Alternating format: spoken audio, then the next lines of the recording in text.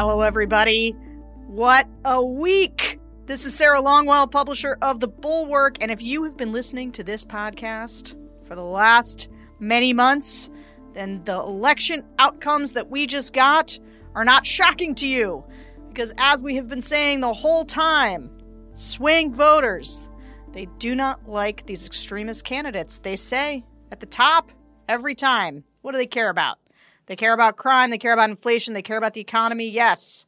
But when it came to vote choice, what we saw over and over again from the true swing voters, not the leaners, but the swing voters, they were voting for Democrats. Because many times it came down to because they thought they were too extreme on abortion or because they just thought they were extreme in other ways. And we saw that play out in race after race this week.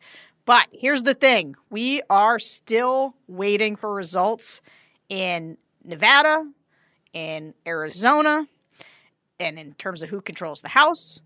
And so I am just checking in to say that we are going to take this week off just because we still got all these races left to count. We are pulling together swing voters to do sort of a retrospective to find out who they voted for and why they voted. We always, we want to make sure we're here to use the focus groups to shed light. But it's just going to take a little bit here. We're probably going to need another week to really field our group. So we're going to be off this week.